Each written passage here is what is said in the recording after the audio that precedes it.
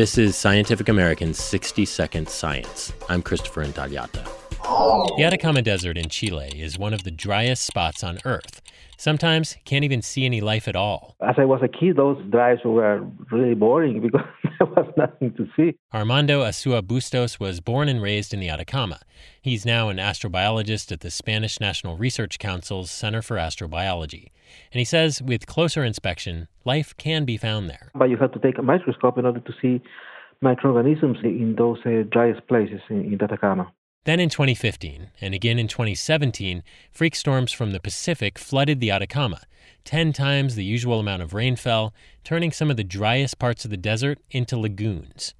But the desert's hardy microbial life didn't exactly burst into bloom. I started looking at the microscope, I couldn't see anything. So this is surprising. I was expecting to see a zoo of little things moving all around, but I couldn't see anything. In fact, after sampling 3 of the newly submerged areas, his team found only a quarter of the microscopic species they'd previously isolated in the desert region. Perhaps, he says, because the water killed the rest through a process called osmotic shock. The cell doesn't have the mechanism to get all the water that is going into the cell to get it out. So they just start inflating like a small balloon until they burst out. Their results are in the journal Scientific Reports.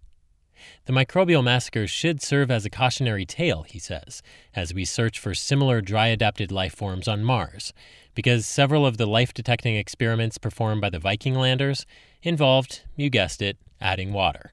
And it would be tragic if we killed the first extraterrestrial life we found. Thanks for listening. For Scientific American's 60-Second Science, I'm Christopher Intagliata.